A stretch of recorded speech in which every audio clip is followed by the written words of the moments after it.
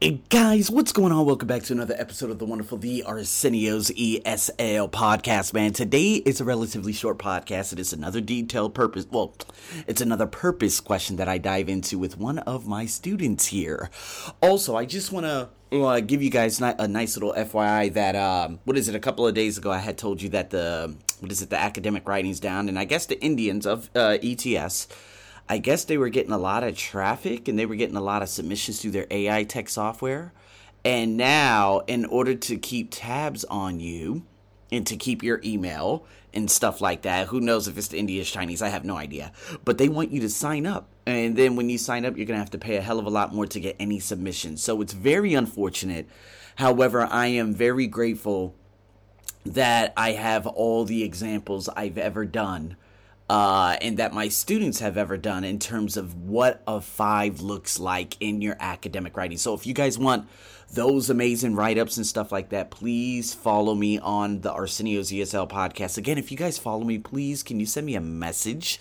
Because there's some really weird profiles that follow me. And I don't know who these people are. And the thing is, I don't know if they're trolls. I don't know if they're people where I commented on a video or something like that. So this is why I put a lot of things on, my 2 Instagram profiles on private, although they were on public before.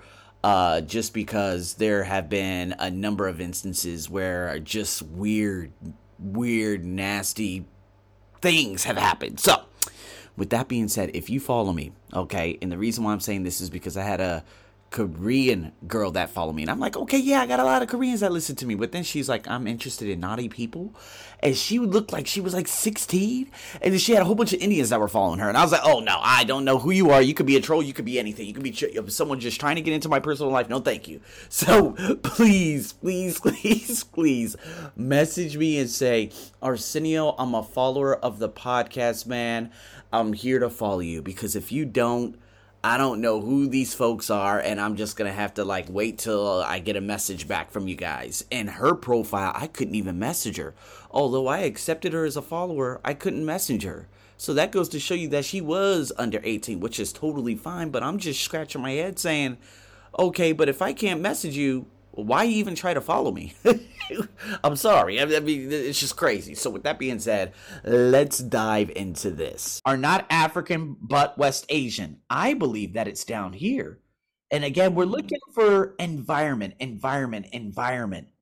So once the idea planted diffused,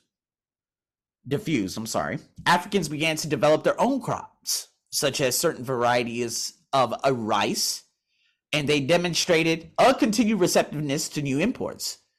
Now, is this talking about the environment? No. You know where the environment was talking about?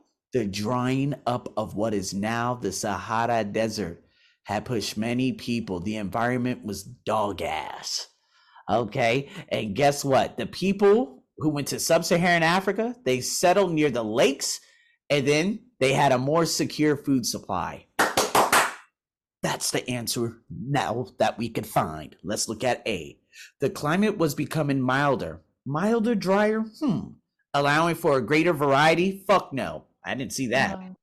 Although periods of drying forced people south, yes, true, they return. Uh-oh. Does it say anything about returning? About return? Wait, let me see. No. Nope, it says nothing about returning. Goodbye, B. How about C? Population growth along rivers and lakes was dramatically decreasing the availability of fish. Does this say anything? No, I see more secure food supply. Where is the mention of fish? I don't see that. That means D is probably going to be the answer. A region that had once supported many people was becoming a desert where few people could survive. Honestly, that's your answer. Mm-hmm. Now, let me explain why. The African environment. I told you that I wanted to look down here because we didn't cover this part of the paragraph yet.